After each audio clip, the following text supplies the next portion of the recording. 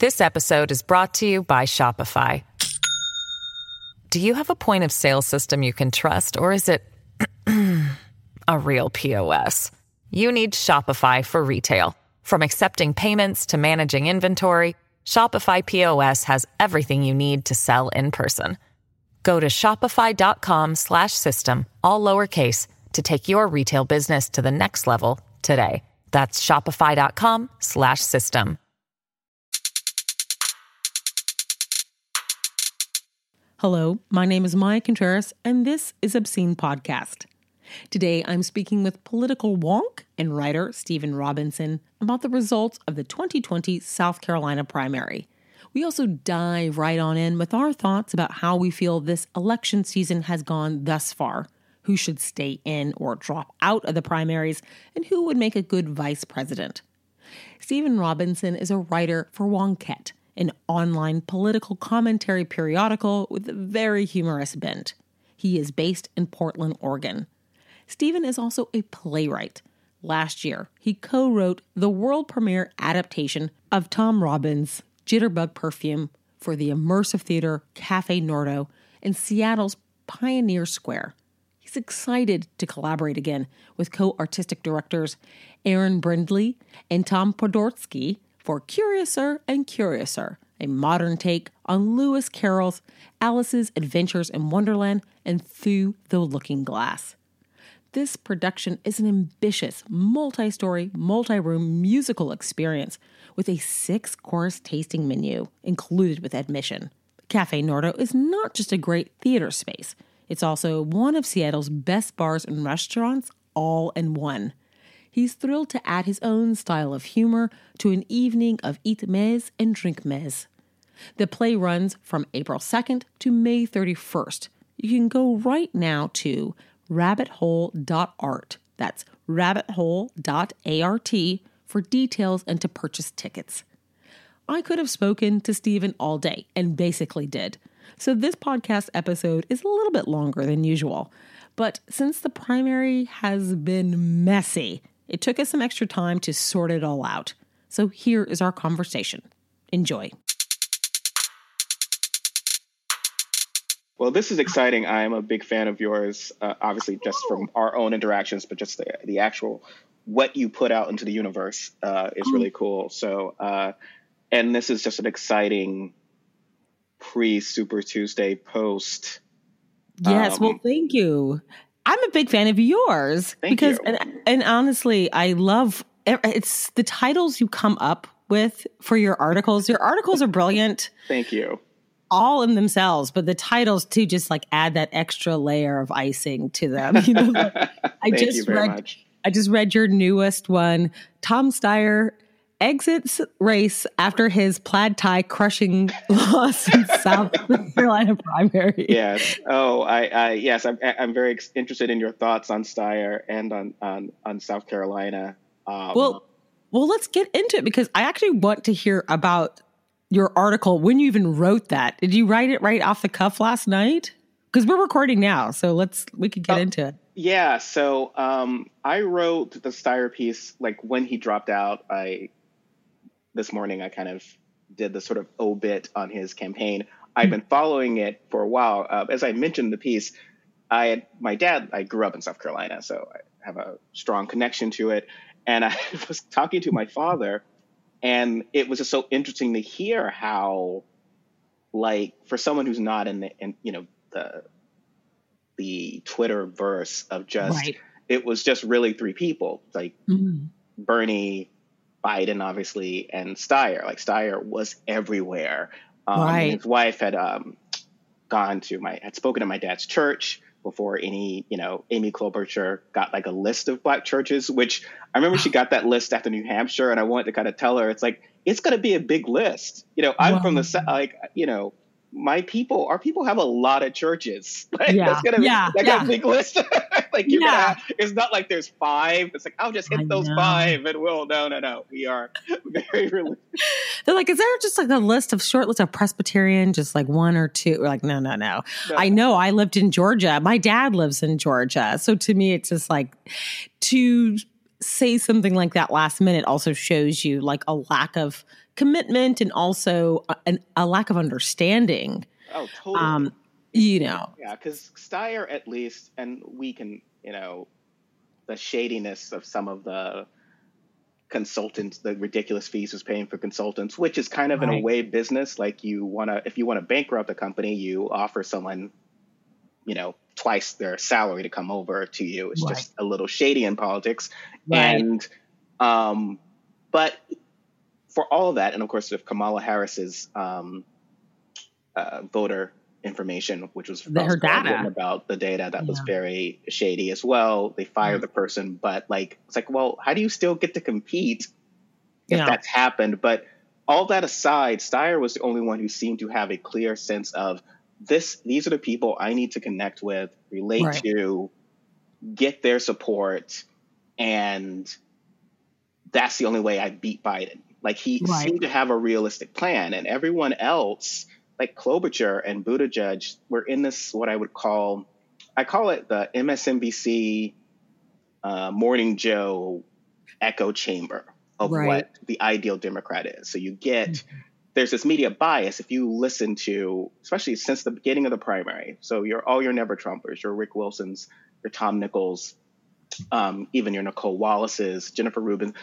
Jennifer Rubin might be an exception to this somewhat, but generally speaking, they loved Buttigieg, loved Klobuchar, and was never like Castro how dare Castro try to debate Joe Biden. Kamala Harris, despite having won statewide, despite as senator and as attorney general, was an empty suit. They talked about her like she was like flighty, like, look at her trying to connect with young people and dance like a Black woman and wear that, famous outfit that she got at the beauty parlor, like, what a lightweight. The rainbow. She's not smart like Buttigieg.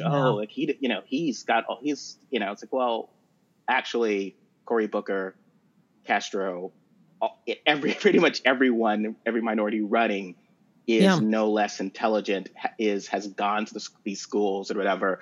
But have more people vote for them. Yes, exactly. Like statewide. And there was never that sense of respect for them. There was just the salivating for these people who had no path. You and I have told them, you have no path. Yeah. And their campaign was so geared towards like when Buttigieg was talking to the Tea Party when he was running for mayor, or, Klobuchar talking about, the best thing my Uncle Dick at the deer stand, and let's speak to, flipping the Republicans and everything. It's very narrow to these white, rural, working class voters, which is not the argument I always made. It would be like the Republican primary started in Oregon. There are Republicans in Oregon. I'm in Oregon, but they obviously aren't reflective of the party. And you had Republicans just clearly trying to reach crossover Democrats and not actually speaking to religion. And then later, like, maybe we'll go to a church. I think white evangelicals vote in our primary, right? Like that would be absurd. Yeah, exactly. I'm with you. It's just very frustrating because it was like there was never, obviously, and this is not meant as a endorsement of Sanders. It was just whenever everyone says Bernie Sanders was going to be this colossal McGovern-esque wipeout, down ballot disaster, it was like, okay, well, they just released polls showing Black men like voting for Trump against Buttigieg. They were voting for Trump 30%. Right. That's fatal. Yeah, fatal. Absolutely. Yeah. Rust Belt gone, tons of and when that echo chamber is not reflective of this, when you look at the Obama, how we've won, and you say, okay, we need 90%, 95% or 90% minimum of any demo, 70% of another demo, Latinx voters.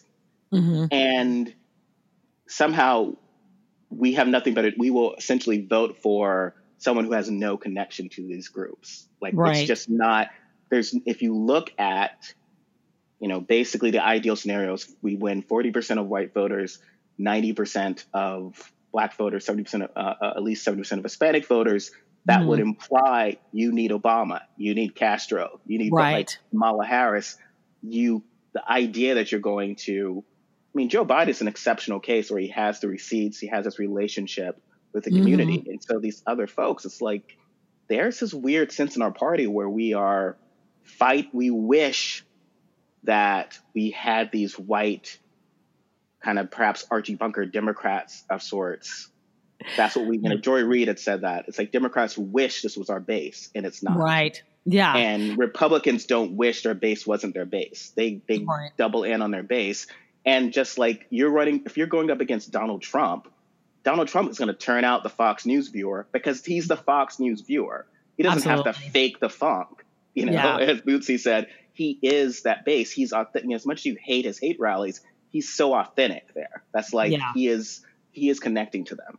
And he makes them feel like they are important and that their vote is important. Absolutely. And so they definitely feel valued. And one of my things that I've had an issue with the MSNBC, CNN 24-hour news cycles is, like you said, I'm going to echo a little bit of what you said. I have been stunned, even on like Joy Reid's show, that they could not look at the data and see that some of these candidates never had a pathway. I was even surprised when Jonathan Capehart really went hard into the paint for Buttigieg as well. The day after Kamala Harris had a great speech in Vegas, it's kind of iconic. Like she's walking through like the smoke down this long stage, and she gave this speech of her life. And I tuned in next day to see to see what the punditry would be, and he immediately talked about how Pete was the next Obama, and that's disappointing.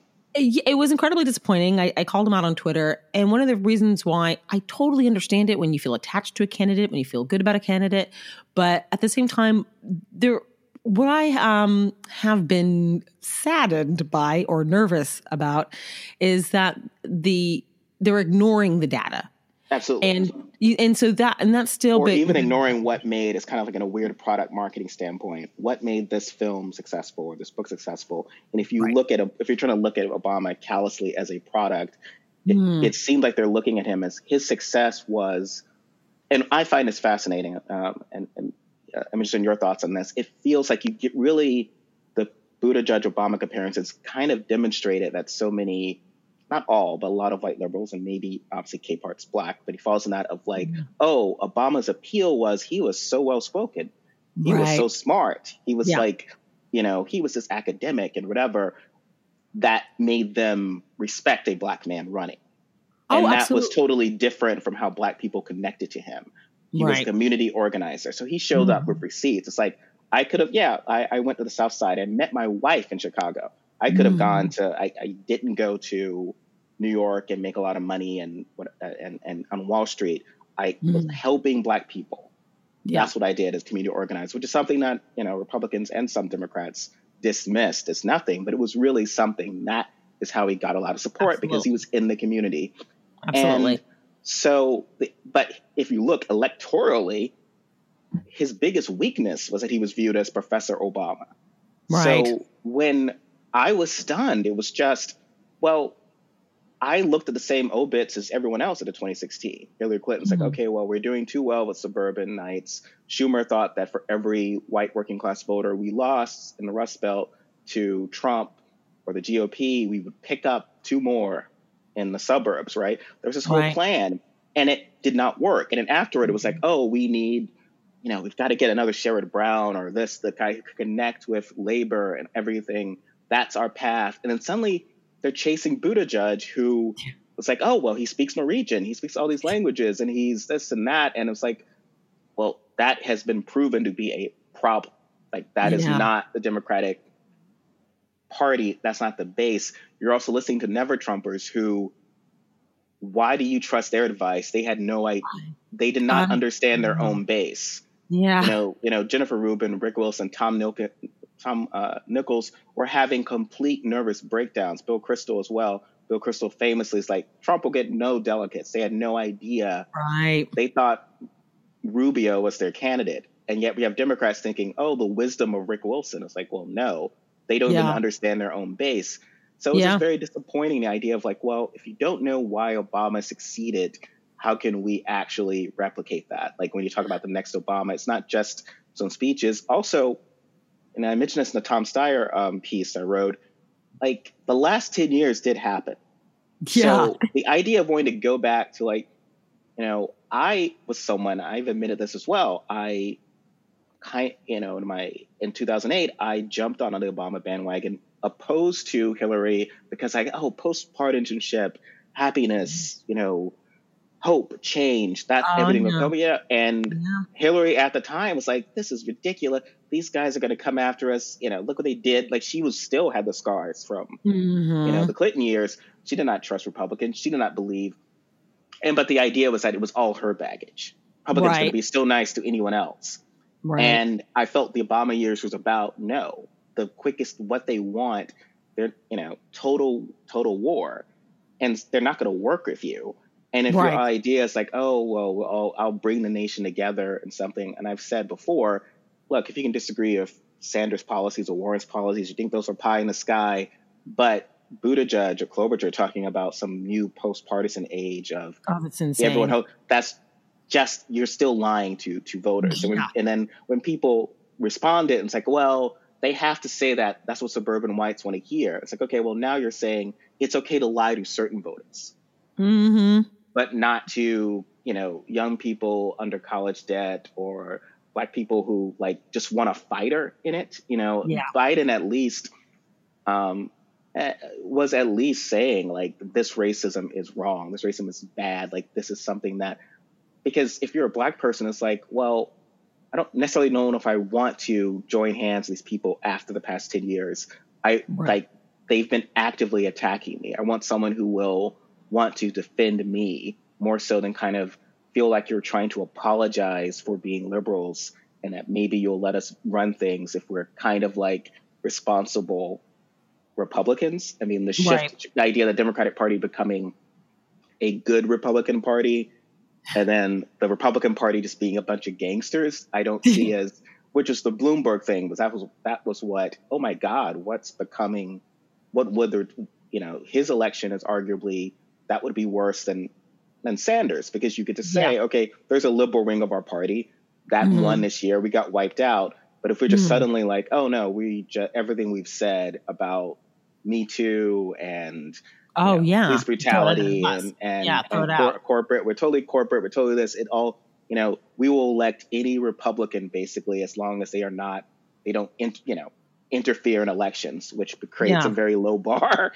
Yeah, absolutely. And as a New Yorker who lived through the Bloomberg administration and saw what he did here, from everything from stop and frisk to killing off whole artist communities here. I mean, New York is basically a shopping mall now, and he wanted to create that. He wanted to create a billionaire. He said he wanted to create a billionaire playground. That is a quote from him. It is insane. So let's talk a little bit about the results. And then I definitely want to dip back into Bloomberg and Steyer and the money they spent. So we saw the final results of the election in South Carolina. What I found interesting was that Sanders really didn't improve with Black voters, and he only received about 10,000 more votes than he did in 2016. So he received 96,000 votes in South Carolina. This year, he received 105,000 votes. Why do you think pundits have a hard time not recognizing the numbers with Sanders? Because for me, when I'm looking at the data, I don't see that he has grown his base. He is doing particularly well with Latinx voters, and I can see how his outreach has been versus Biden's outreach. I know that I have friends that are in Las Vegas. I have a friend that's there that's a dreamer. I know that Sanders was a little bit more kind of folksy about it. He got on the ground with them. They had barbecues and, they played soccer. And Biden, to me, that I see his issue is that he still doesn't want to make huge promises, but I feel like he doesn't know how to language discussing immigration. And let me just say, as I am a Black woman and I am a Latinx woman, so I know that neither of my communities that I am in are single issue voters. And that's the thing that people keep misunderstanding. Like, Black people only care about this and let the that goes back, and I'll answer your question obviously and go back to the Humala thing. It's like I've said before, I'm sorry, if you need, I call it the Colin Powell theory. Colin Powell voted for Obama, even though he probably politically agreed more with McCain. If you are asking for 95% of any demo, 90% of any demo, you're going to need someone from that demo, because that is why we are voting. We connect with them. It's kind of like, okay, well, I'm a Republican, but I connect with her as someone from my neighborhood, someone for whatever. I'm going to vote for her. Otherwise, if it's just two white people, then it's like, I'll vote for the person who is going to lower my taxes, because there are moderates and conservatives among Black people. And Democrats seem to take that for granted. It's like, well, and especially with stop and frisk, it's like, okay, well, you're literally giving no reason for Black people to vote again. I mean, that would have been a wipeout. You definitely would have gotten young Black people voting for Trump in certain numbers compared to Bloomberg. But to Sanders, I think, did do probably less bad than with Black voters. He's shown progress. People have gotten very excited about that progress. He's certainly, I mean, if you look at how Hillary stomped him, she stomped him overwhelmingly. So so I think from delegate wise, 75%, in Mississippi, 75%, these margins really did matter when she was losing other states to him or coming up in a draw. Same with like her Latinx support was key. I mean, people keep forgetting that. That's how she fought Trump, almost fought Obama to a draw. And almost, and that's how she were able to stomp Sanders in Texas and Florida.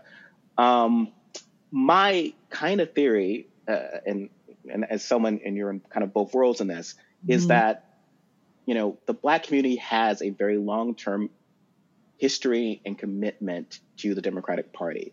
I'm not entirely sure that's the same with Latinx voters for many reasons.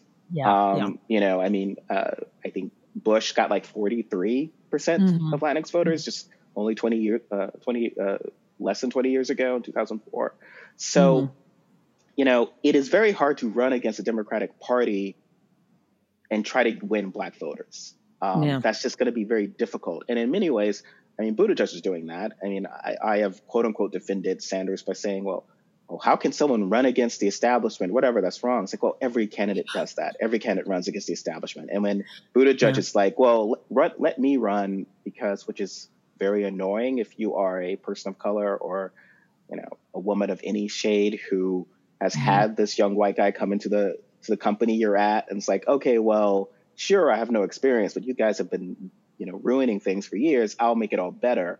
It's the whole other thing of like, well, Washington experience, so dismissing that. Well, if you're in a primary dismissing Washington, you're talking about Maxine Waters, you're talking about, Jim Clyburn, you're talking like you are hitting, and that connection that we have, again, Clyburn's speech, if you're going to run, not just for presidency, but for anything, the Democratic Party, everyone should watch Jim Clyburn's endorsement of Joe Biden. Like when he talks about going to, it's just, that, and again, as we growing up in the South, we know like that woman in that church, that asking, that connection, that is something so specific to our people, so specific to, and that connection to the Democratic Party, the weight that he has in making that endorsement.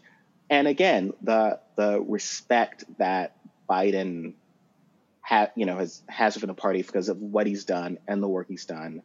So of course, I mean, obviously Black people are the only ones who aren't chasing shiny new toys. So obviously you're like, Trump set the world on fire. Our global reputation is terrible. Hey, maybe let's choose the former vice president and 30-year senator and not this former small town mayor because of his potential. Because that's not how we get jobs. So maybe we're not thinking maybe we're in a different place, but we that's usually too logical. We have to get jobs because we can do it and we're qualified. No one's ever given me a job because of my potential. I had to get in and kick butt. No, it just doesn't happen. No one's like, oh, well, he's so smart. It's like that's been proven because I have done something, right? Not because of any speech that I stole from someone else.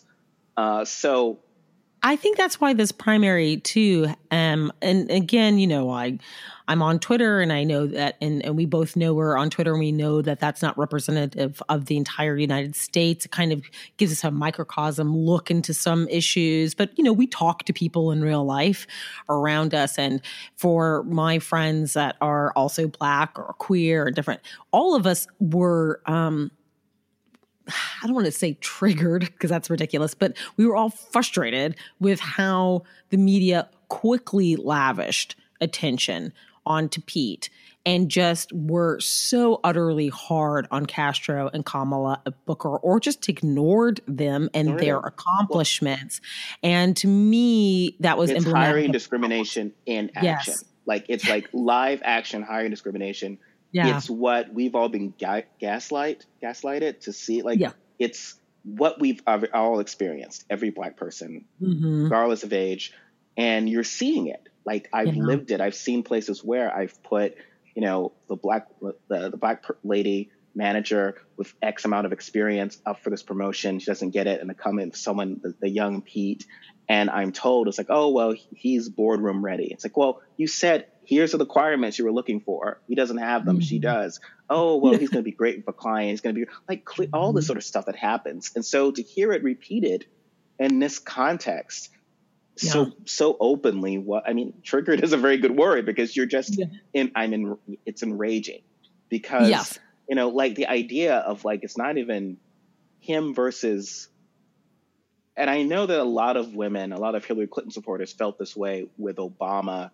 The idea of the young man taking the job. There's a lot of weird intersectionality with this. Well, at the same time, he's young. Yes, he's the guy coming in the job, but he's also, here's what he was able to achieve without any real connections, right? Right. Like, he's a Black guy with obviously not married to a former president, not in a world where he could move about as well as any white person.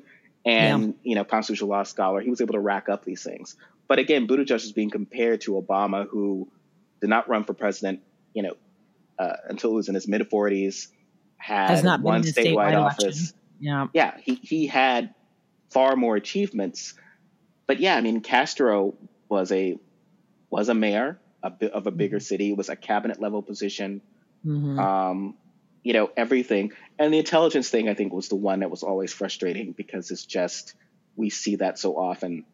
When people, I had a woman recent, talk about she liked Pete. Booker was still in the race, and she was just like, about how moving Buttigieg was, how well he spoke, and she didn't think Booker was that eloquent. Oh gosh. Yeah, and this is a woman in her 40s, and you're like, well, a white woman in her 40s, and you're like, oh my. Did you get that? Like, don't you get how, I don't want to say racist, but just all the rule, like, oh my, I thought we understood. It's a racist idea. No, it's a racist idea. It's just definitely. It's just a strange, it's like, because he's not, he's not, it's not that he's not eloquent. He speaks, Booker is a wonderfully charming person. And it's just so weird. And he's smart, and he's passionate. And then his whole emperor in new clothes, like Buttigieg, not even authentically, when they revealed of how he's just basically mimicking Obama. Oh yeah. Oh, you saw that tape side by side where he was basically repeating what Obama was saying. Yeah. And also I heard an opponent of his in his mayoral race, she said that he lied on stage. They got off stage, and he just says, I do what it takes to win. And I know that's politics, but it was also very creepy to hear that. Well, it is he is opportunistic in ways that everyone would freak out if he said that. It's like, oh, all night, blah, blah, blah. And it's like, well, you called Kamala Harris opportunistic for just basically pantsing Biden during a debate, just like doing her job, right? She was called calculating, again, from the MSNBC media echo chamber. The people who turned against her were those folks who then would later, so the same people, the Jennifer Rubins and Nicole Wallaces, would then be, oh, wow, Amy Klobuchar was so good in that debate. It's like, well, it's the same. She was also giving zingers. And so it was kind of clear as to what would be reacted to. Klobuchar herself, of all irony, comparing Castro to Trump for dinging Biden in a debate because he didn't remember something, and Castro leapt into that, which is how it works. Like he exposed a weakness and he went after it. It's like, oh, that was like Trump-like, which is a very you got to be very careful, lady, comparing any minority to a president who minorities are terrified of. Right. It's just very offensive. It's like his problem is not just mean tweets. Right. Exactly. So, which for a lot of suburban whites, that is the issue. So I feel like within our party, there's that schism. It's what I call the so many white friends. Some white friends of mine on Facebook would be like, oh, a Biden Kasich ticket. I'm like, what the hell are you talking about? Well, I'd vote for after a Trump. I'd vote for Kasich. And it's like, have you looked at the guy's record? Yes, he talks politely, but he's crazy anti-abortion. He's not, list of all Republican things. It was kind of like, okay, let's just agree that we would like, Republicans and Democrats to not break the law and to not sexually harass people and not, be rude to people on Twitter, but also polite Republicanism isn't necessarily great either. It is still it is still ruining our neighborhoods. Yes. Still putting kids in cages and so forth. So it is an interesting. I'm curious your thoughts as to how the party moves forward with such, I feel, schism ideologically, culturally, that it's been hard to kind of reconcile from a sense of not really respecting the Black base and so forth. It's been interesting to me because I'm going to say this in kind of a mean way. There's been this like liberal white savior delusion that's happened where they feel like any of the white candidates are going to kind of come in and kind of fix things. And I'm trying to explain to them that some of them have very good policies that could help, but there is like this lack of intersectionally looking at this election. And even when I'm just talking to them about down ballot races, there's this, it's been probably the most frustrating primary of my life. So let me just say, let me start with that. It's been the most frustrating mine as well. Of my life. Yes. Because to me, I think people want to have a change election. And some of them that are talking about Bernie Sanders, I've had lots of conversations in real life with Bernie Sanders supporters, and they say, well, you don't support him because you're not looking at the big picture. You're fearful of not supporting someone like that. I'm like, what do you mean by that? And they said, well, you aren't able to dream big. And I said, you mean as far as policy? No, I do dream big, but I want a politician that actually centers marginalized communities and vulnerable groups and populations. He centers class, and that is something that I don't think, it doesn't fix racism. Absolutely. And so one of the things that I've seen with a lot of white people that I've been talking to on Facebook or Twitter, they keep trying to tell me, and this is why I'm saying the white savior thing, they keep trying to tell me that his policies are going to save everybody. They're going to save Black communities. They're going to save kids in cages. And I just said, I do not see how that happens if you cannot win the White House, let alone flip the Senate and win the House, keep the House. I do not see how any of those policies happen when you have a person that has not passed more than 7 pieces of legislation, that has that some of that legislation was renaming a post office. And one of my frustrations that I've had with people on Facebook and Twitter is them not seeing what a good legislator is versus a good talker. Absolutely.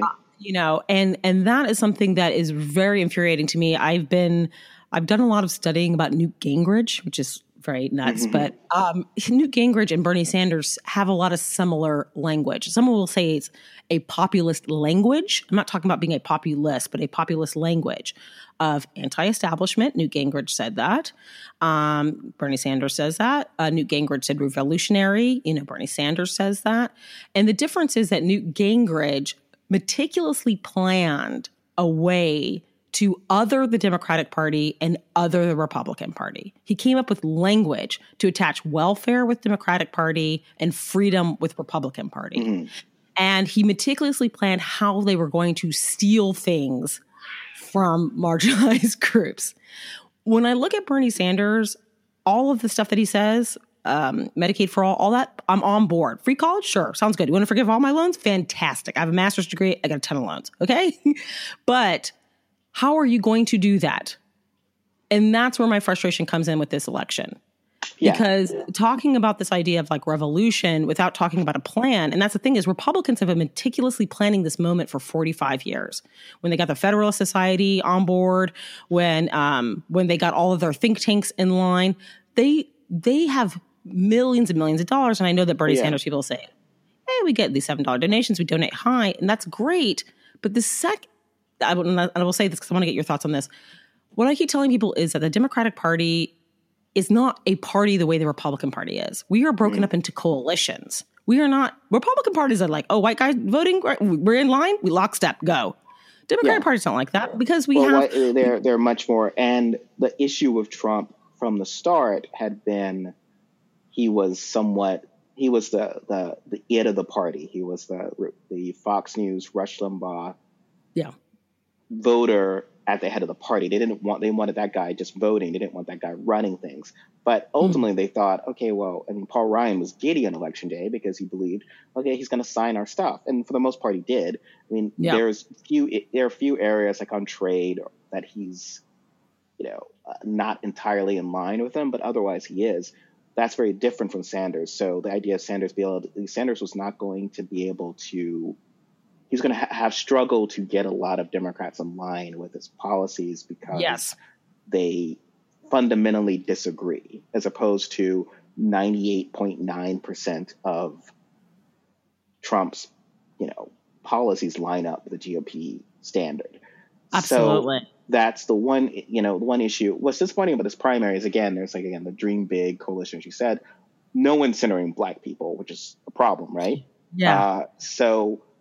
And then you have the Klobuchar, Buttigieg wing, and I think Biden's not entirely in that wing of sense of centering white voters in suburban sense of stability. We'll make everything normal again. You can go back to brunch. A lot of we've seen the white women joke about this. I wish I could go back to not caring. I can't wait till I can go back to not caring about politics again. And taking photos of brunch. That's what I say too. That's so funny.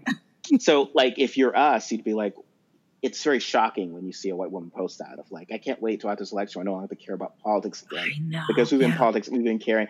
It's like, wait a minute, when Trayvon Martin was killed, you didn't care about stuff I knew they didn't, but it's Ferguson, all this, that's just, and essentially that's the wing of the party that's going to be like, oh, we just want to keep the lid on. Well, everything will be cool. Yeah. And inoculated, which isn't, also, you are not going to get very good turnout for Black people because they're going to believe nothing changes for me because I don't go to brunch. Police are still hassling me. So why should I vote for you? That's not, it's both bad, but it's also a go nowhere policy. And so where the Democrats, their challenge is everyone wants to diminish the voters supporting Sanders, and obviously the quote unquote Bernie bros. There's something toxic there. But, especially with the Latinx voters who are there are a lot of people who are kind of like, no, I am broke. No, there are problems. I don't, getting Trump out, whereas there's no one saying mean things on TV, no one's breaking the law, which actually does not, the idea of what he's doing with the DOJ, if you're just getting pulled over by the cops all the time, and I'm not trying to infantilize these people or say they don't care about the law, but it's that does not, what pisses Nicole Wallace off, what makes her very frustrated is not quite what's connecting, for them. It's no, I want healthcare. I want these things. Yeah. There is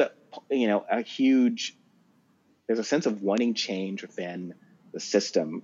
And no one is speaking that. We don't yet have the candidate who's doing that, the candidate who is turning that up. So, there's that lack of intersection, whereas And then Biden has black support. His benefit was fascinating. He is, by virtue of being white, he's not yet been marginalized as the Jesse Jackson candidate. Right. Because there's no way, I've said this repeatedly, there's no way that Kamala Harris could get her ass kicked in Iowa, New Hampshire, and Nevada, right. and then wins by the same margin. She could have had a Hillary Clinton margin, and they would say it doesn't count. Yeah, because exactly. We've got to win white voters. If she's not winning white voters, there's still a sense of, well, Joe will bring those white voters home in the general election. It's like, I'm not seeing that.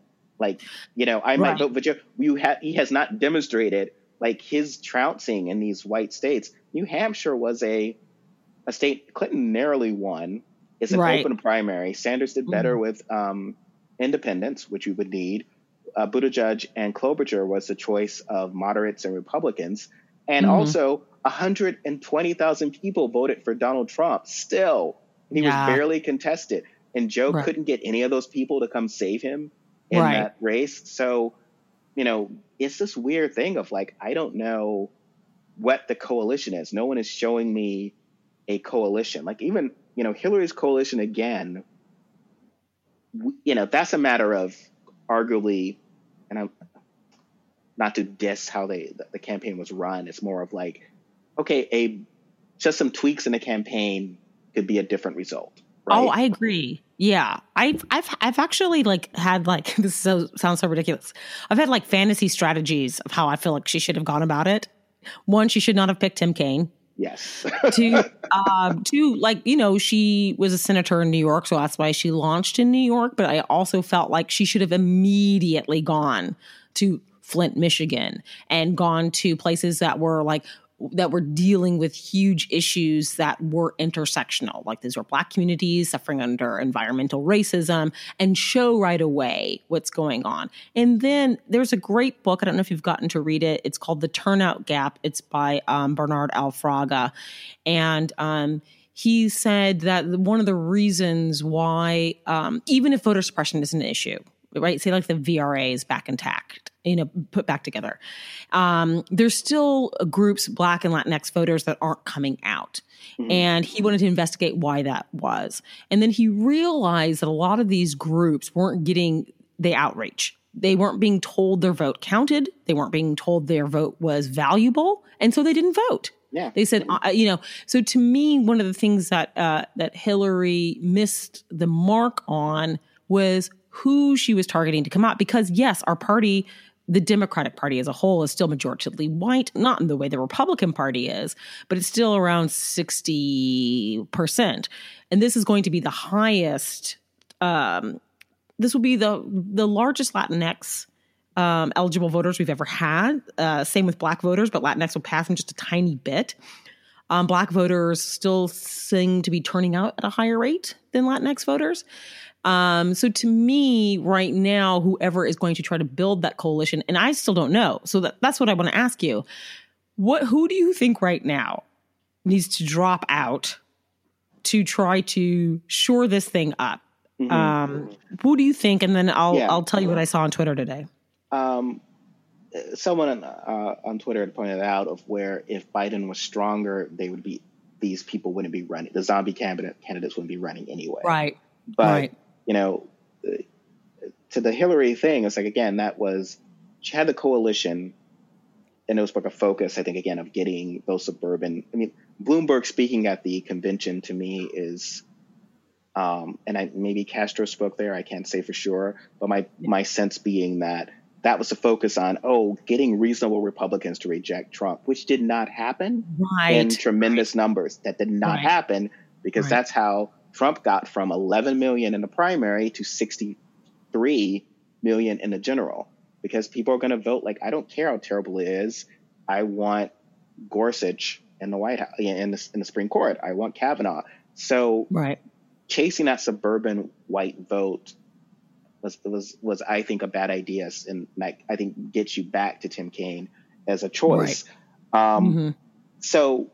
But the coalition was there. I mean, her support with Latinx voters is tremendous, and you saw that there. She did. I think still, people keep thinking how she did with Black voters was a floor. like, well, Buttigieg wins, we'll still get high 80s. It's like, or Klobuchar. It's like, no, Hillary Clinton had a very good relationship with Black voters. And she still did not do as well as Obama for obvious reasons, because there's no Michelle.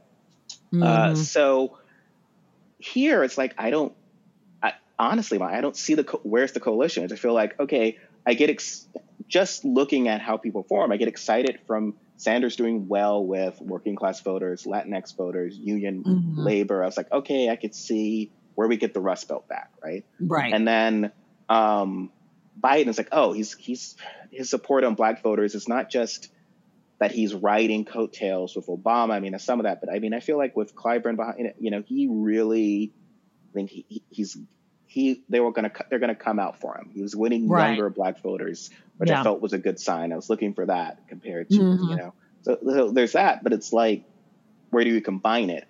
And then meanwhile, the problem is there's this all or nothing, I feel, mentality amongst some moderates. So it's the idea of like, well, if Biden wins, well, we don't need to kind of build a coalition. We've won. Let's put Klobuchar on the ticket. I'm like, what? Oh God. That's a losing ticket, and it's like, by any means. It's like but it's this idea of like, I get people not liking Sanders. I even get people not liking Warren, but it's like, if you look at this, it's like, okay, if Biden even wins, he's got, I mean, maybe if it's Sherrod Brown, no one wants to give up that Senate seat, but there's got to be some populist left wing. You've got to connect those two, because obviously there's a sense of neither of the two front runners are speaking to the entire coalition the way Obama and fairness, Obama really struggled with white working class, which is why Biden was a good choice at the time. Clinton was crushing him with that group in 2008, but so maybe that's a theory, but like, Klobuchar is no Biden in the sense of shoring that up, in the sense of look at where her votes are, Republicans and suburban whites. And that's a very niche group. And if you're ceding the working class to Sanders, if you're refusing, I feel like the biggest mistake you could ever make is I feel like Democrats made it with Trump and are still making it, is to not like a candidate deservedly, but to not like a candidate so much that you refuse to see any of their strengths. That just makes you sloppy, right? Yeah. So, Trump's connection to the white working class, the sense that he is, if you're talking about a white Obama, he is that, in the sense of white people are going to come out for him. You have to be prepared. He's going to get white guys out for him. Yeah, he's not going to lose any of that. And that's one of the things I would watch pundits go, ooh, he's very unpopular. Ooh, he's very unpopular.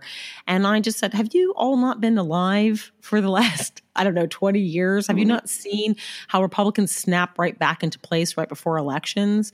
When his numbers started going back up again, I felt part of it had to do with the impeachment, because I feel like, if you have state TV, if you have Fox News TV telling people, this is a witch hunt, I think that's very successful messaging that has worked for him. It did make his numbers rise a little bit, but it was also, to me, they always come home to roost, right?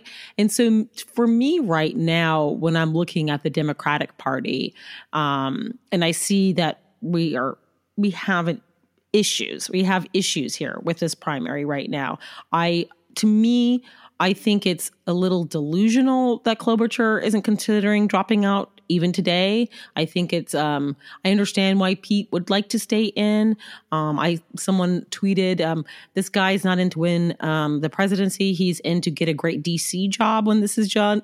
And I agree with that. I was like, you know what? That is what he's doing right now, because he is unemployed. Warren, I can see staying in to the entire time. I don't know. I think she wants to be Sanders VP, but tell me what you think about who is staying in, why they're staying in, but who should drop out. It's strange. I was thinking about that as well, because Jeb in 2016 drops out after South Carolina. And he had not won, quote unquote, Iowa, or had done as well as Buttigieg. But there's an argument of it's one thing. I mean, Warren is kind of hovering around the same number. Klobuchar had a momentum. It's like, okay, you started high, and to go from mid 20s to 8%, and you fell that low because you clearly, the base of the party, a significant base of the party, rejected you thoroughly. Yeah. And it's not like you shot someone in between then, right? Like when people were talking about, well, Biden's going to have a comeback because Clinton had a comeback. It's like, well, Biden didn't have Jennifer Flowers. So Trump, Clinton survived Jennifer Flowers. That was what was happening during the primaries. Yeah, we had to go on 60 Minutes and with Hillary in the headband and talk about causing pain in the marriage and stuff like that. Like that's how you come back. Sure. So, This episode is brought to you by Shopify. Do you have a point of sale system you can trust, or is it a real POS? You need Shopify for retail. From accepting payments to managing inventory, Shopify POS has everything you need to sell in person. Go to shopify.com/system, all lowercase, to take your retail business to the next level today. That's shopify.com/system. The fact that no one's dropping out is just nuts. I mean, because to me, it's like, okay, sure, Yang, Michael Bennet, who I forgotten was running, Steyer, sure, but like of the serious candidates should be dropping out by now.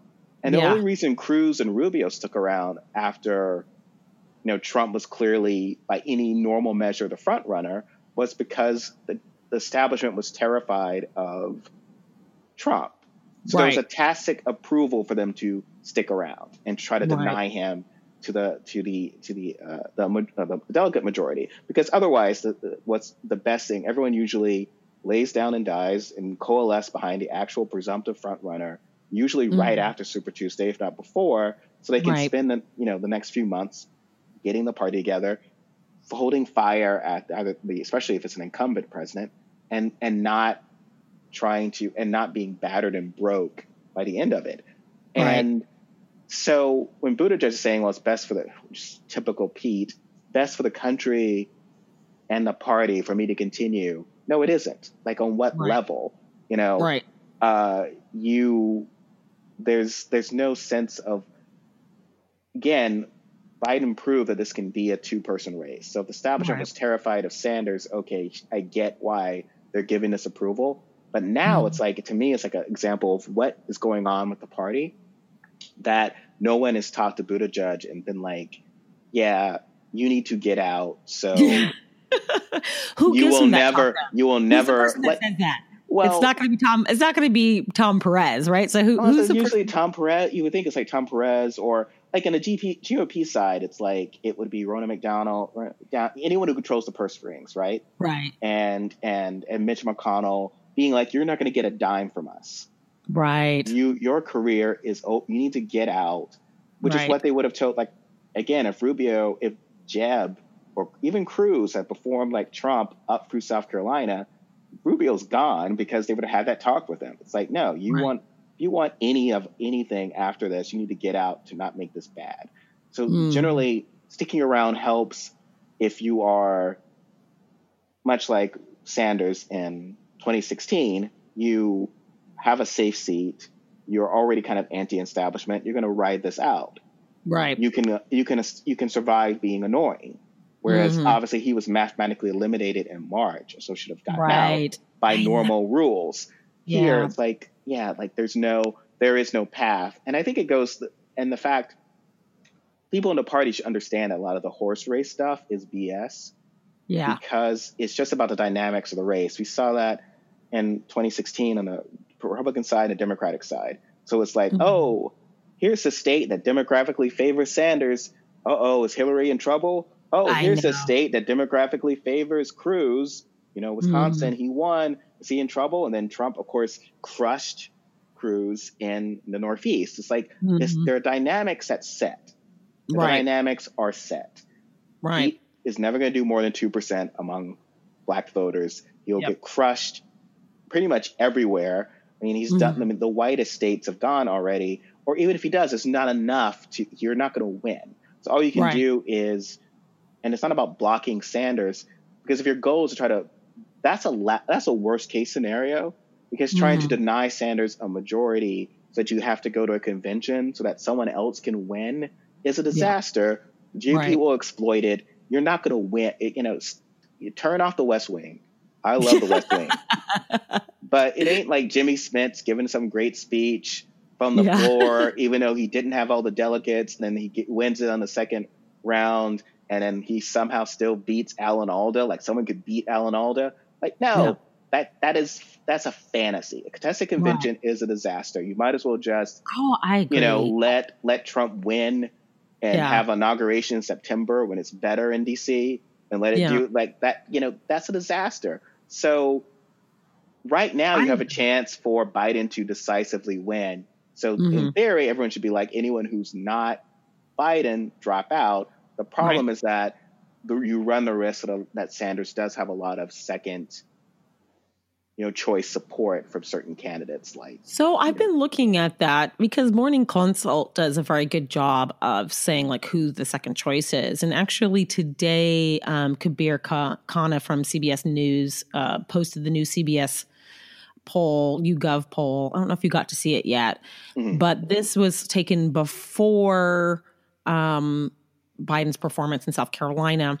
And right now it was already getting a little bit of a bounce, which I found was interesting in California, because remember in California, I think he was pulling at 11%, like even last week. I was like, oh my God, he's, Sanders is going to crush him. But now he's polling at 19% there. Warren's polling at 18%. Sanders is still at 30%. But if they're going to have three people that can get that, that'll be viable, then Sanders won't come out as strong from California. And we don't know if there's going to be like a house effect from this polling this week. So regardless of what we think about, I personally think Amy and Pete need to drop out. Now, what is Warren thinking right now? Like, what do you think her plan is right now? I also would have, what I think than what her plan. I have no idea, to be honest. There's no path. Yeah. She's been losing now. Like it reminds me of Kasich, right? I won Ohio, and he's got the bottle of champagne open and stuff. Like, congratulations, dude. But you've lost every race but the state where you're popular. You weren't humiliated like Rubio. So it was like a night where Kasich won the state he should have won, and Rubio got humiliated publicly. Okay, fine, but that's not. So, this idea, I have no idea what she is thinking. I mean, I know Klobuchar and Buttigieg, in theory, the idea of like trying to block Sanders with the hope that maybe you get, something on the floor or get rewarded with a VP race. But here you're just annoying Biden. Right. So it's like, generally speaking, you should be out and campaigning for that person. I don't know if, frankly, obviously, people who are anti-Sanders would want Warren endorsing him and campaigning for him, because even if her numbers aren't bad, she can help him in certain. Having a surrogates out there helps your campaign a great deal. I felt like South Carolina spoke in such a way, the Black people spoke in such a way that it is somewhat offensive. Because these four states, it's like essentially there's a year of campaigning there, right? Right. And so if the demos have spoken, and there's no hope, and especially a case of where here's where Buttigieg's strength is and here's where it isn't, and it's never going to improve, it feels insulting to not do it. I mean, and Warren has always had I've always been a fan of Warren. I thought originally that she was like a kind of Sanders compromise candidate, like mainstream, had the plans, had the stuff, but had the plan for how this stuff would happen, perhaps unlike Sanders, but was also representing a progressivism and also a righteous anger. I mean, for me, I wanted to see a bit of anger from the candidate other than a fighting spirit.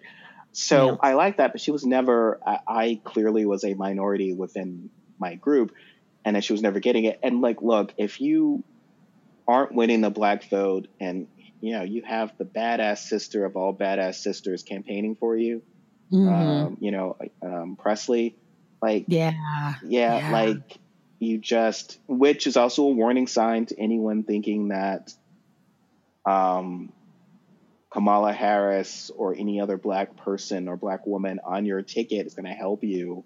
Right.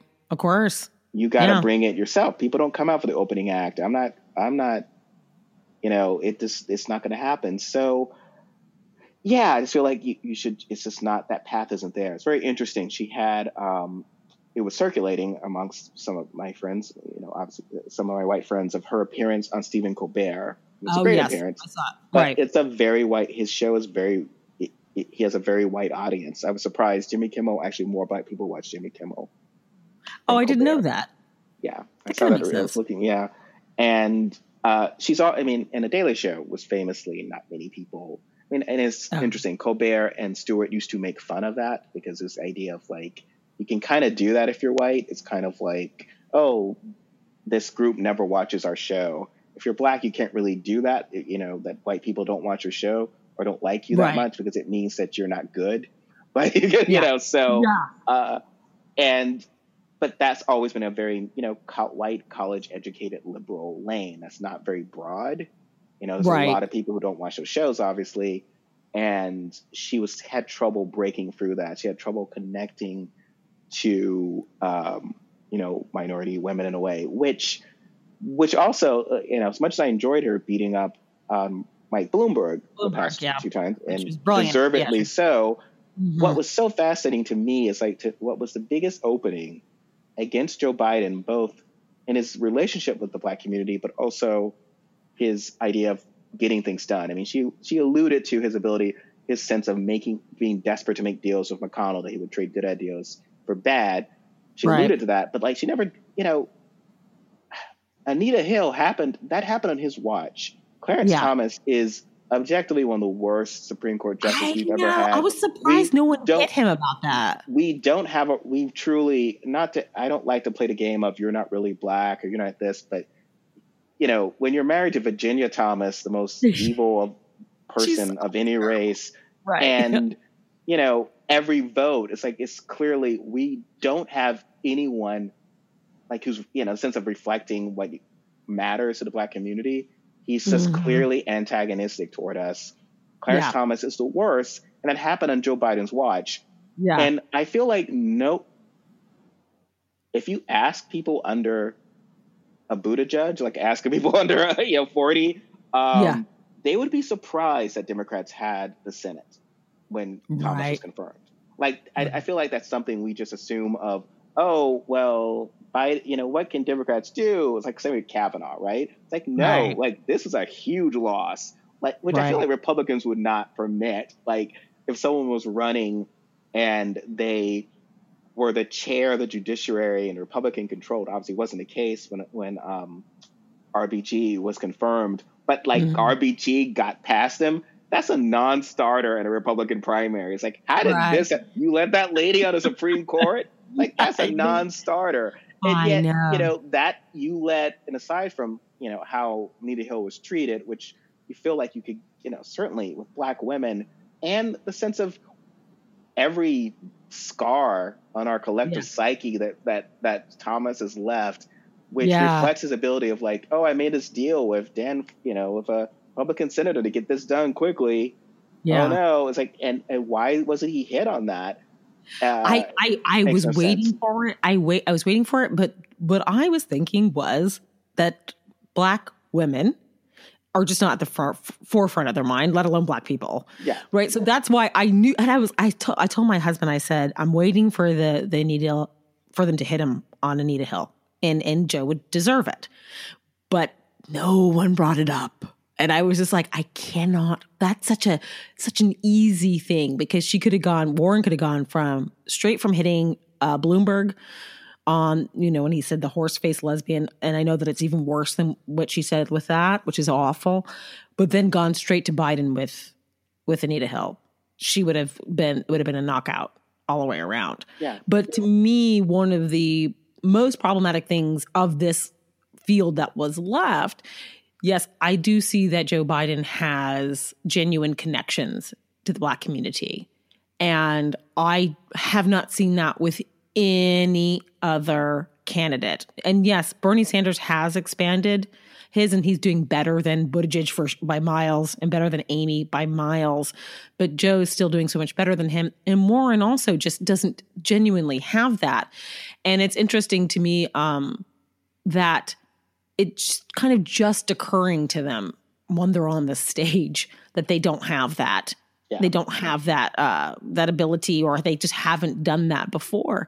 And so to me, that's why this primary season has been really tough for me to watch. I mean, I understand that I thought that because of Trump, this is sometimes my naivete comes in, and it's all like, well, because we had Trump, we're going to have this really progressive field, and we're going to have this diverse field. It's going to be inclusive, and it's going to talk about disability issues. It's going to talk about healthcare. It's going to talk about immigration. It's going to talk about jobs. And then it just was a mess. I do blame legacy media in a lot of ways. I feel that they themselves do not know how to talk about issues intersectionally. They do not know how to talk about Black community issues. They don't know how to talk. And therefore, it is something that has been problematic from the get-go. I mean, when I saw the way that the media was handling Kamala Harris's candidacy, I thought it was negligent. And to me, if they were handling every candidate like that, I was like, well, they're equally being awful to everybody. And I just did not see it. And when I saw them, she was never viewed as one of the more electable candidates. Yes, and there was always a bias to this. And I don't think you should make hay of Buttigieg's sexuality, obviously. But the idea, there was all this talk about, well, someone in Ohio vote for a Black woman. A lot of this is voter suppressive because Black people were paying attention to this, right? Black people who are scared of Trump. Oh no, I don't know if white people are going to vote for a Black woman.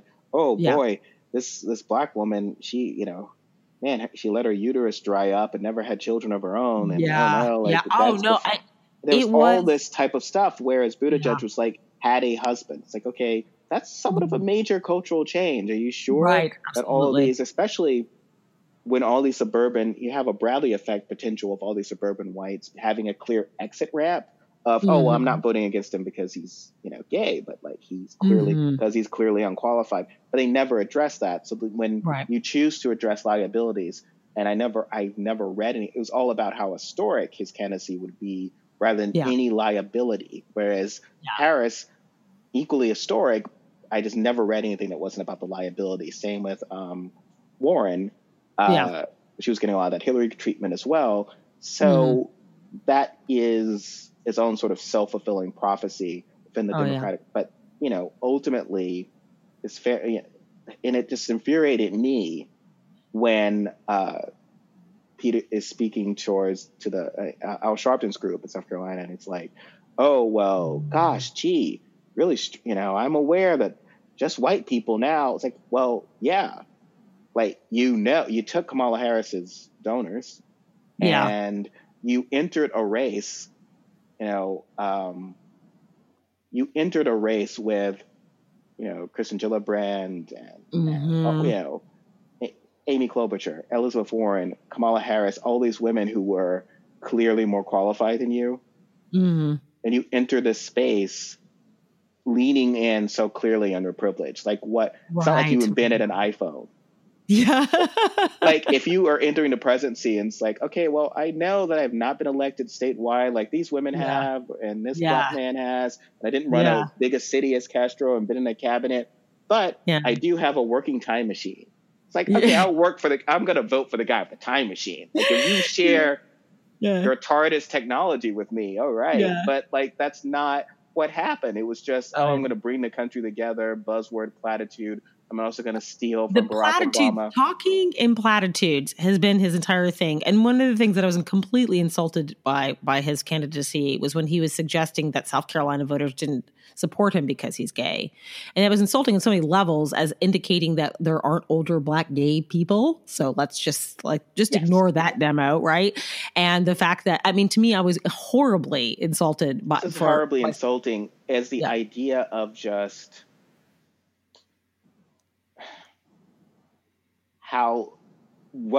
especially experience we might have with young people like Buttigieg before you even get to their race, to their sexuality in the workplace.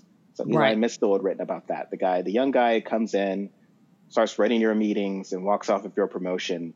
That's before. So any reaction of either, again, like Occam's razor here, the Black voters aren't supporting you. Maybe it's because, and it was a very weird thing. It's like, maybe it's the white people who have a discrimination issue, because there's all these qualified minorities, and they're like falling over themselves with the clearly less qualified guy. Like, send the mayor of South Bend to, deal with Brexit and a European Union falling apart, and and his foreign policy is weak. Did you see? Yeah, I know he has a first name, like Biden saying, I'm on a first name relationship with these people, and that's the thing that's come up of like, people do not realize, they just think that it's like all a reset. It's like, okay, well, we elected Trump. Don't worry, Europe. We'll never do that again. You can trust us. I mean, we invaded the wrong country before. Don't worry, we'll never do that again. It's like, no, we've really damaged, we've frayed relationships. We need someone in the room, Angela Merkel, who knows her by first name, as Biden says. Like, there's a lot of arguments he was making, and this guy's like, it's all about his potential and all of this. And again, going back to that meeting when he's talking about, I humble myself to you, but it's not humble. I mean, when Obama ran, he said, this is audacious. Right. He admitted that he was being audacious. Nothing humble about running, trying to do the job, get a job over more qualified women and men of color. And then to say of like, well, I'll elevate your voice. He was like leading into all these things of just, it's always shocking that I forget that he's 38, because I'm a 45-year-old Black person. It's like, wow, I'm hearing stuff that like, he was in high school when white guys are saying this, right? Or even younger, of like, oh no, don't worry, I'll elevate your voice. Right. Every woman's heard that, right? Of like, when the guy comes in and gets a job, it's like, oh, don't worry, when I'm in that meeting, I'll make sure your issues with your department's heard. It's like, well, or I could have gotten this promotion, and advocated for my department or myself. But no, I mean, that's like such BS. Like, why are you giving us this stuff that's like 20, 30, like, where did you go? All your education, you didn't take a feminist course or cultural history, read some Angela Davis? You know what? Sometimes I wonder though too, is his narrative being driven by polling data? Like is Liz Smith, are they saying, okay, listen, Pete, we've seen that this type of rhetoric works. Let's use this. And I'm sure that's the case. It involves never talking to Black people or whatever, or to women. It's just so fascinating, because it's like, and you said this after, well, you were running on the Heartland, that you literally said last month that we need a candidate from the Midwest to reach Trump voters. That's the only way. It has to be someone from the Midwest. So a while ago, you were saying that Kamala Harris or Cory Booker or Castro, who was still in the race, couldn't do the job. Right. Because you had to be from the Midwest, had to be able to speak to rural voters, quote unquote, white.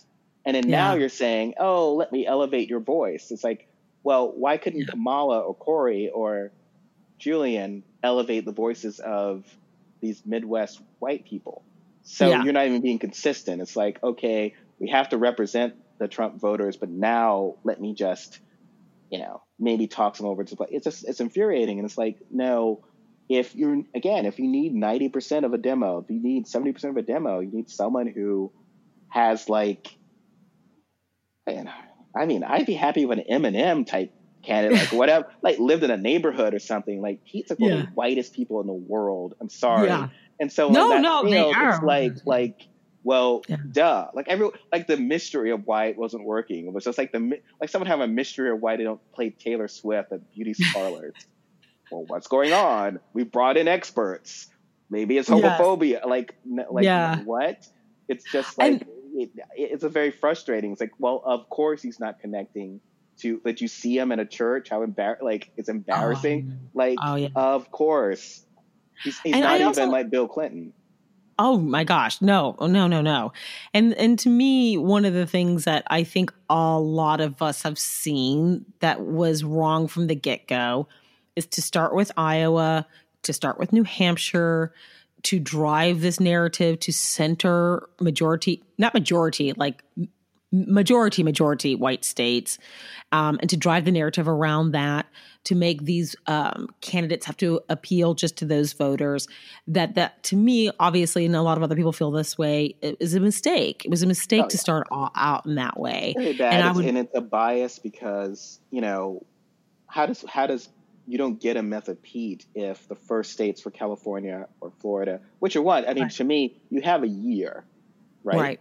So you have a year. That's enough time to travel either California or Florida, which are very huge, very different. You've got the Panhandle in California. You've got, Miami-Dade. You've got very different cultures there. And so the Pete myth does not explode there. You very clearly see his gaps in that community. Right.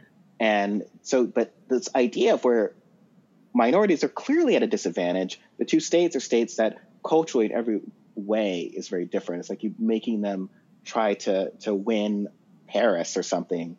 And then it is such a cultural bias. And again, it was like we were talking about hiring discrimination. It was like you were seeing this sort of cultural bias in the sense of, Obama did it. Which is just always frustrating, right? It's like, he's once in a lifetime. So it's always the theory, the one black person who did something that which is not, that's not equitable. The situation where, one black person did this, one woman did this, and then, Joe Blow, the mediocre white guy, can do it multiple times is not equitable. That's clearly biased. Right. And, it is, it's just profoundly wrong. Iowa, and it's not to the betterment of the party to start in Iowa and New Hampshire. And I'd written about this a while back that if you do, it makes total sense for the Republican Party. Iowa, Christian conservatives, it was a big deal that Trump, guy from New York, came in second in Iowa. Like, that was a big deal. Him winning New Hampshire with independents and so and then South Carolina. It's a logical progression. There's you don't have Republicans starting their primaries in Oregon and even New York, where there are Republicans, but it's like the type of Republicans are different. There's a bias towards how many number of white. It just doesn't make any sense. So there's a sense of this is going to get us not very good candidates. Right. It's going to be very hard every year if we're going to see more of this until it's changed. I'm hoping that we still have a democracy the next time this happens. One, two, I hope that Tom Perez either steps down, or if he doesn't step down, that he recognizes that he has to put a state that's representative of the entire electorate first. Yes, absolutely. That at least two states have to go first. We're already seeing. I was happy to see pundits take South Carolina seriously last night. I didn't get to watch all the pundits talk, but I did get to see quite a few say, because of the amount that Biden won by, that we do need to take this seriously. I was happy to hear that. It was good. I mean, Perez had this whole. You were saying about Perez stepping down. What interests me is that he. What do you think? It just seems like the party made choices to appease perhaps Sanders and Sanders supporters with the goal that Sanders was going to be the one to flame out by like Kamala did. Right. And that we don't have to worry about it. And then suddenly so it was just a really passive aggressive and short-sighted rather than addressing the issues, standing up for whatever they believe. If you believe in superdelegates, if you believe in this, stand up for it. Stand up for that Clinton legitimately won. Stand up that the process is fair. They had trouble doing that.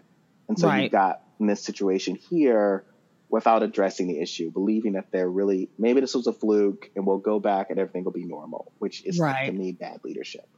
Oh, absolutely. And it's interesting. My grandfather taught at American University. So when I was a kid, I'd go to Washington, D.C. quite a bit as a kid.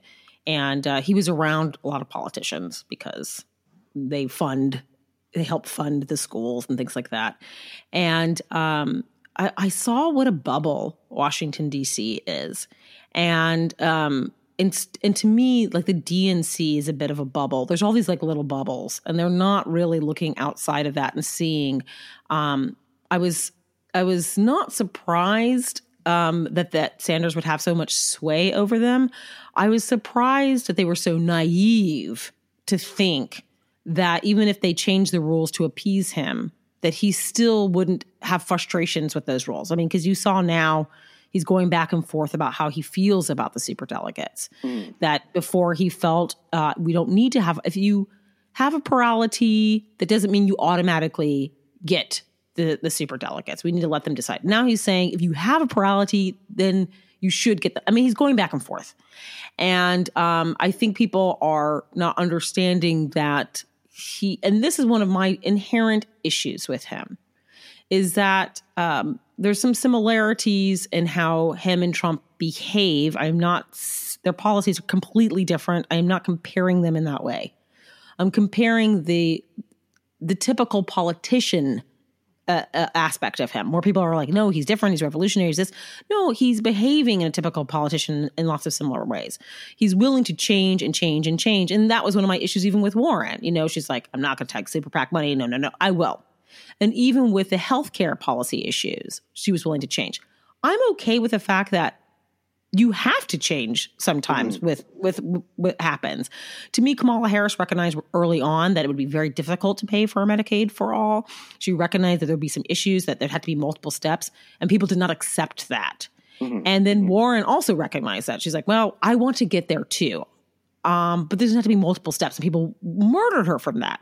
Even Sanders has said, listen, we're not going to get it right off the bat, but we're going to get there. Yeah. So he's essentially saying the same thing that Kamala's saying and that Warren is saying. And that is what my issue is that to me, he's been able to get away with saying hypocritical things without getting hit really hard in the media by it, you know? And they weren't making a choice. I felt like they should have made a choice that made sense, that they believed would be effective if you ever had another contested convention. Right. Which they didn't. So, and now there are people who are I've seen on Twitter who very much dislike Sanders. Again, not disputing their right to do that, but then they're like, well, he came up with those rules, so tough noogie. It's like, well, why did you suddenly agree that Sanders has a good idea? This is probably it's a very bad idea. This might be a good, I don't see how you win if, basically, especially when everyone and their mother says Hillary Clinton won the presidency because she won the most votes. Right. So that's what Democrats believe. So no matter what you think of Sanders, there's no way you come. And then this white savior thing, there was a list I saw someone circulating of like people they put forth on the floor. They were all white guys, except for, of course, Kamala was in as a nicety, right? And Michelle Obama. Because, that she's a new Oprah. And then Chris Coons. Chris Coons, what's going – you just don't even bother showing up. Of course, you get crushed if you did that. It's like, it has to be the person who has the most votes or the most popular – you have to – that the will of the people has been represented in some way. And everything else is just not going to work, especially in our – well, superdelegates can do this or superdelegates could have stopped Trump. It's like, yes, in theory – we want to say that it's great to be able to come in and when the people have chosen wrong, make a better choice. So but the country fundamentally hates that idea. It does not work. So I will say this, and I'll just ask a couple more questions and then we will wrap it up. But I could talk to you for 12 hours. It'd be a 12-hour podcast. So right now, Sanders does have the plurality of delegates. He has 60. Biden has 54. Buttigieg has 25. Warren has 8. Klobuchar has 7. But Biden right now has the most popular vote. Has the popular vote right now. He's at 29% to Sanders 23%. Now, it'd be interesting to me. I don't think this is going to happen.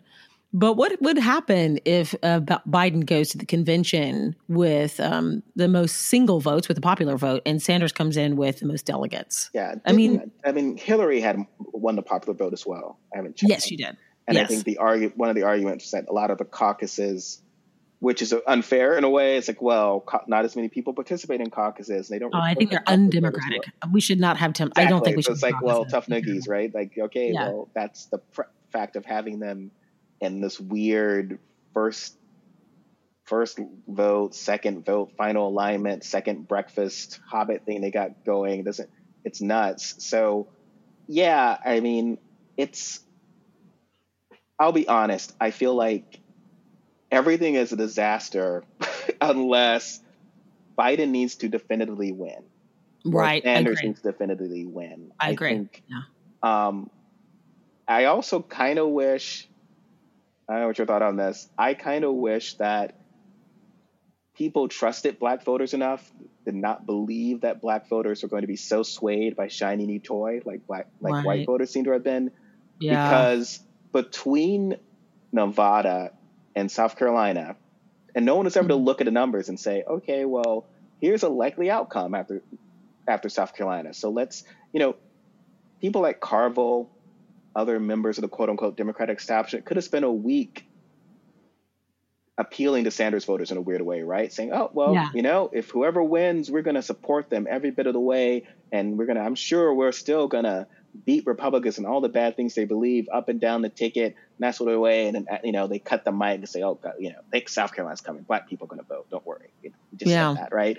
Instead, they're like talking about denying him at the convention, using rule votes, how people who were suddenly vote blue, no matter who, were suddenly like, well, I won't vote at all. It's like people who were like quoting, like every time, a bad Supreme Court decision came in, they would blame Stein voters. But yet suddenly they're like, no, well, this is different. It's like, okay, you've shredded your credibility with, like it or not, at least 20% of the party you need to get to vote for Biden because you didn't believe in him and you didn't believe in Black voters, you didn't believe in Clyburn, and they delivered. So here we are. Yeah. He's a popular vote winner. He could possibly get the delegate majority. It could be a quote unquote normal race. Yeah. But you spent the past week flipping out. Right. And why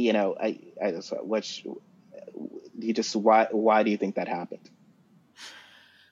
Well, gosh, I could probably talk about that for 6 hours. Well, I'm going to get back to that, but I want to ask you this. What do you, and then I'll get back to that in a second, but I do want to know this. What do you think happens if Sanders does not win the nomination? Like Biden wins the plurality of delegates and then Biden wins the plurality of the popular vote. What happens to Sanders' base this time? What do you think happens? I think there is a strong contingent amongst, I see on Twitter, it's not the real world, of people who believe perhaps the worst of his supporters. They are just cultists, they won't vote anyway, which I find, and those are the people who are using that to excuse putting Klobuchar on the ticket, which to me would be a tremendous FU to clearly a significant portion, similar to like with Tim Kaine. It's like, well, pick Warren or pick Sherrod Brown or whatever. I mean, clearly, there was a populist bent in the party. And you're sort of like shutting the door on that and picking Tim Kaine. And so similar, why are you shutting the door on that and potentially picking Amy Klobuchar, going all or nothing? So in theory, the idea would be if you want to avoid potential catastrophe, you would try to say there is a liberal wing of the party. It's growing. AOC's growing, that squad. And not that it would be Presley, but there's a weird sense of why no one is talking about people like Presley or people who are to the left, who could be a potential balance to a Biden ticket. Instead, it's very much about being moderate. So,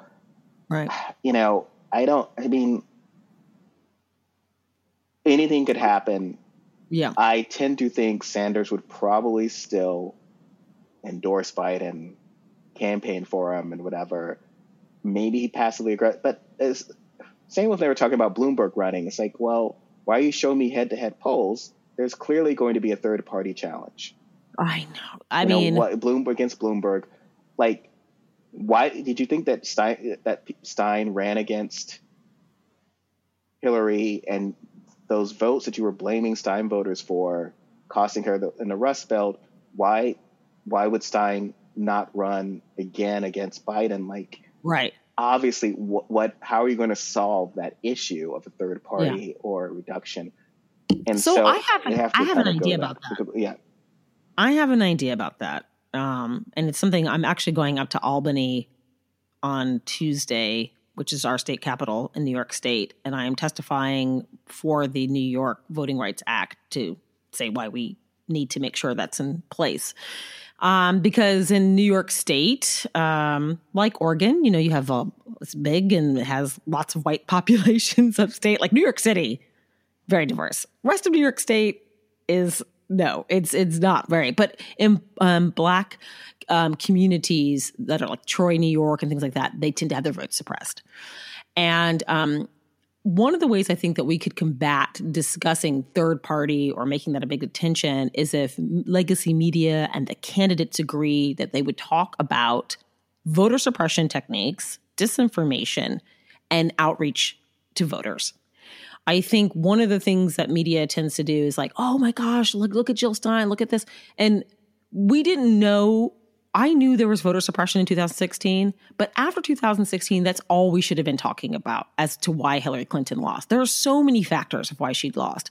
But one of the biggest reasons was 1,600 polling places were closed across the United States. Polling locations were moved in all of these communities. The Republicans, again, what great planners. Wow, white supremacy. What a playbook. They were so really pinpointing how to just pick off 20 voters here, 50 voters here, 100 voters here, and they did it in precision fashion. And to me, one of the ways that we can combat discussing third-party challenges or this is to talk about why that is an aspect of voter suppression as well. I mean, Trump is so skilled at knowing how to suppress the vote. I even think when he's talking about supporting Bernie Sanders too, I mean, part of it is I think he wants to run against him, but I also think he's trying to muddy the waters by saying that, Yes, voter suppression. Right. Because we're all saying, wait a second, is he saying he wants to run against Sanders, or is he trying to make us feel like he wants to run against Sanders? I mean, and it's clear that he hates Joe Biden because Giuliani wouldn't still be running around. So that is one of the things that I think that we could do to address discussing that no matter what happens, no matter who we pick, whether it's Biden or it's Bernie, Republicans are going to, rub their hands together in an evil fashion and say, okay, great. Now we can mount this, because all they have to do is break up the various coalitions within the Democratic Party. And my worry with the Sanders base of it is, because like I said, I don't know how many Sanders supporters you've talked to, but when I talk to them, they are incredibly defensive about the idea of him losing, and they're very ready to go with conspiracy. Mm-hmm. They already told me yesterday when I was talking about South Carolina that the polls are rigged. Now, those polls couldn't be right in South Carolina. There's no way Biden's ahead. That legacy media did this. These are like Trump talking points. And so that is what worries me, that they'll bring that in. Now, I will say this. I'm curious as who, if Biden wins or Bernie wins, who do you think should pick as a vice president for each of them that would help maybe bring some coalitions together? What do you think of? Sanders is a bit easier, right? Because there's sort of a wealth of moderate balance if you were to do that, or even progressive. Mm-hmm. And like Kamala Harris is an easy one, right? He would never pick her, ever. That's the challenge, right? Like who he would pick. It's interesting. I go with like, these are ones he probably, it makes sense he wouldn't do. And then I don't think he would do Tulsi or Nina Turner, or people tend to think that he was going to do something quote unquote what they deem as crazy. So it's really hard to speculate. There's Tammy Baldwin, there's Gretchen Whitmer.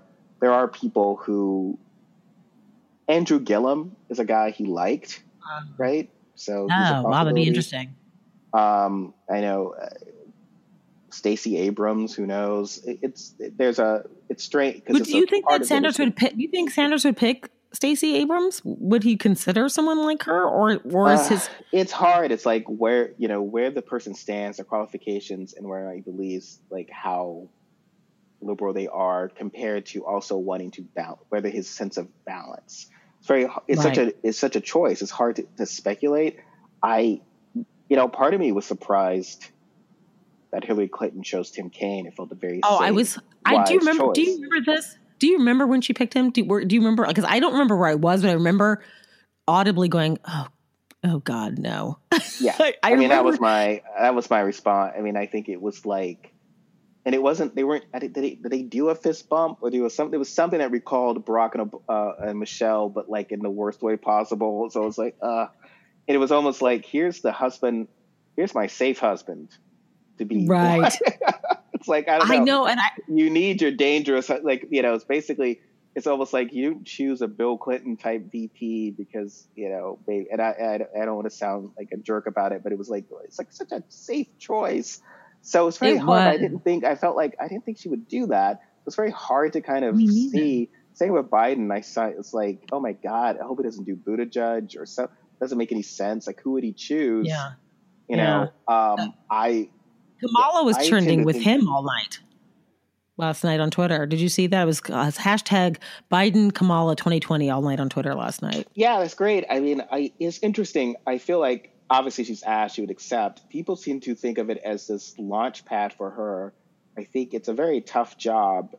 Biden is obviously only going to serve one term. The idea of an 84-year-old, right, serving a second term.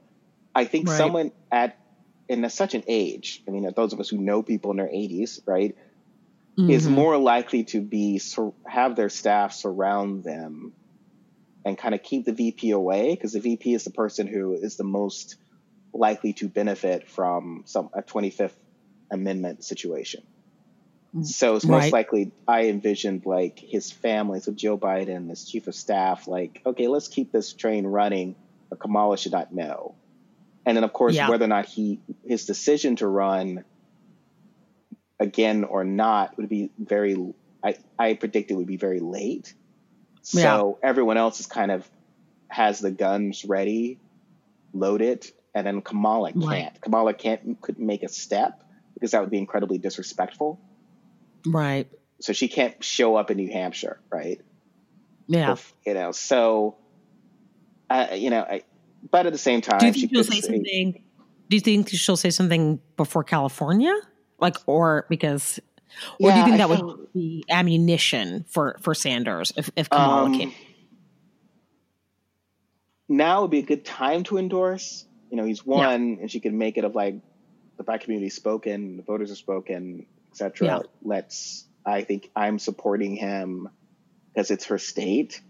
Right. If Sanders still loses, then her endorsement would have had very little weight. But at the same time, I think she needs to, I would advise still getting on the train now, because then afterwards it just looks like you didn't make a choice. You just waited till it was safe.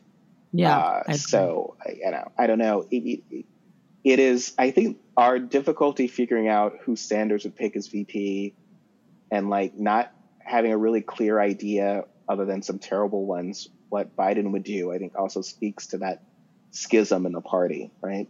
Right. Yeah, no, absolutely. To me, I think that Biden knows, or at least has been advised. I mean, he's got Simone Sanders as his senior advisor, who I know and I like. She's very cool. But we're not besties, but we DM. But we DM, okay? But I think he's surrounded by a lot of smart women that are going to say to him, you got to have something exciting. If you get the nod, someone exciting has to be with you.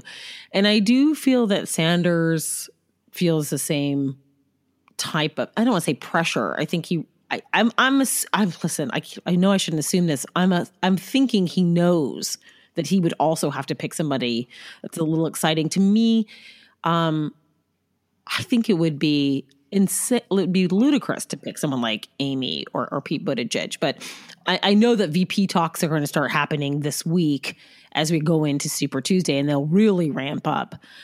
So I'll end with this question, and then I need you to stay on the line with me after I click off.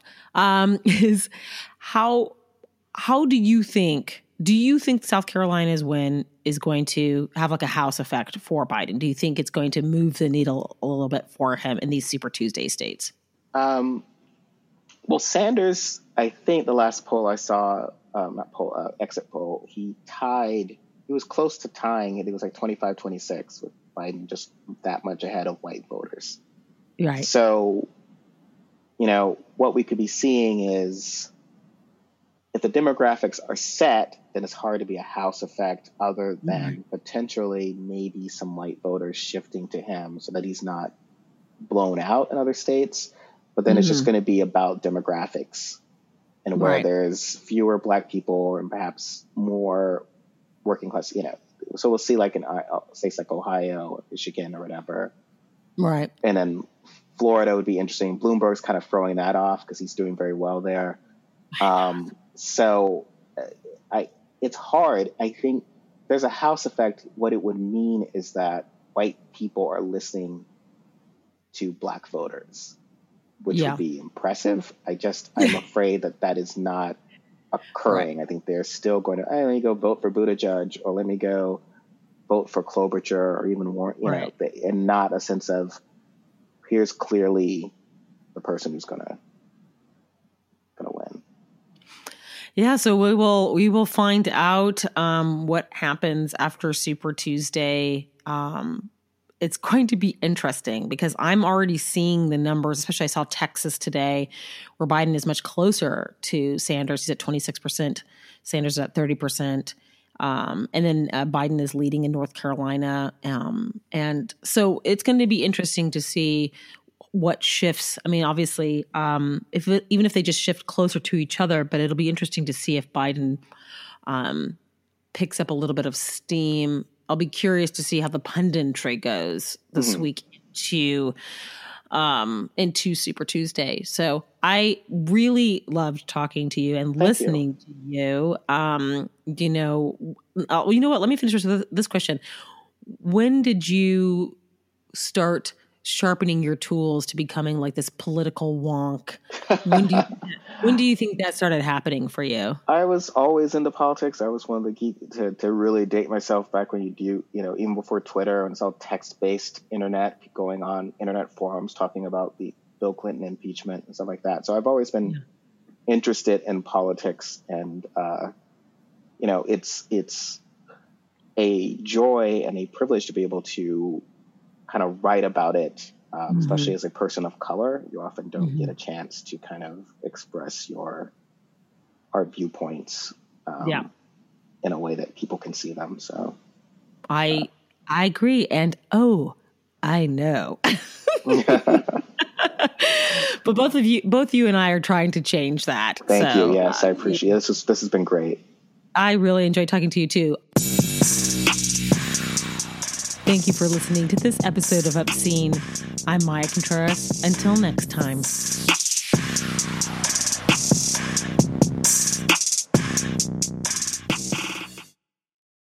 Our kids have said to us since we moved to Minnesota, we are far more active than we've ever been anywhere else we've ever lived. Moving to Minnesota opened up a lot of doors for us. Just this overall sense of community, the values that, Minnesotans have. It's a real accepting, loving community, especially with 2 young kids. See what makes Minnesota the star of the North. New residents share why they love calling it home at exploreminnesota.com/live.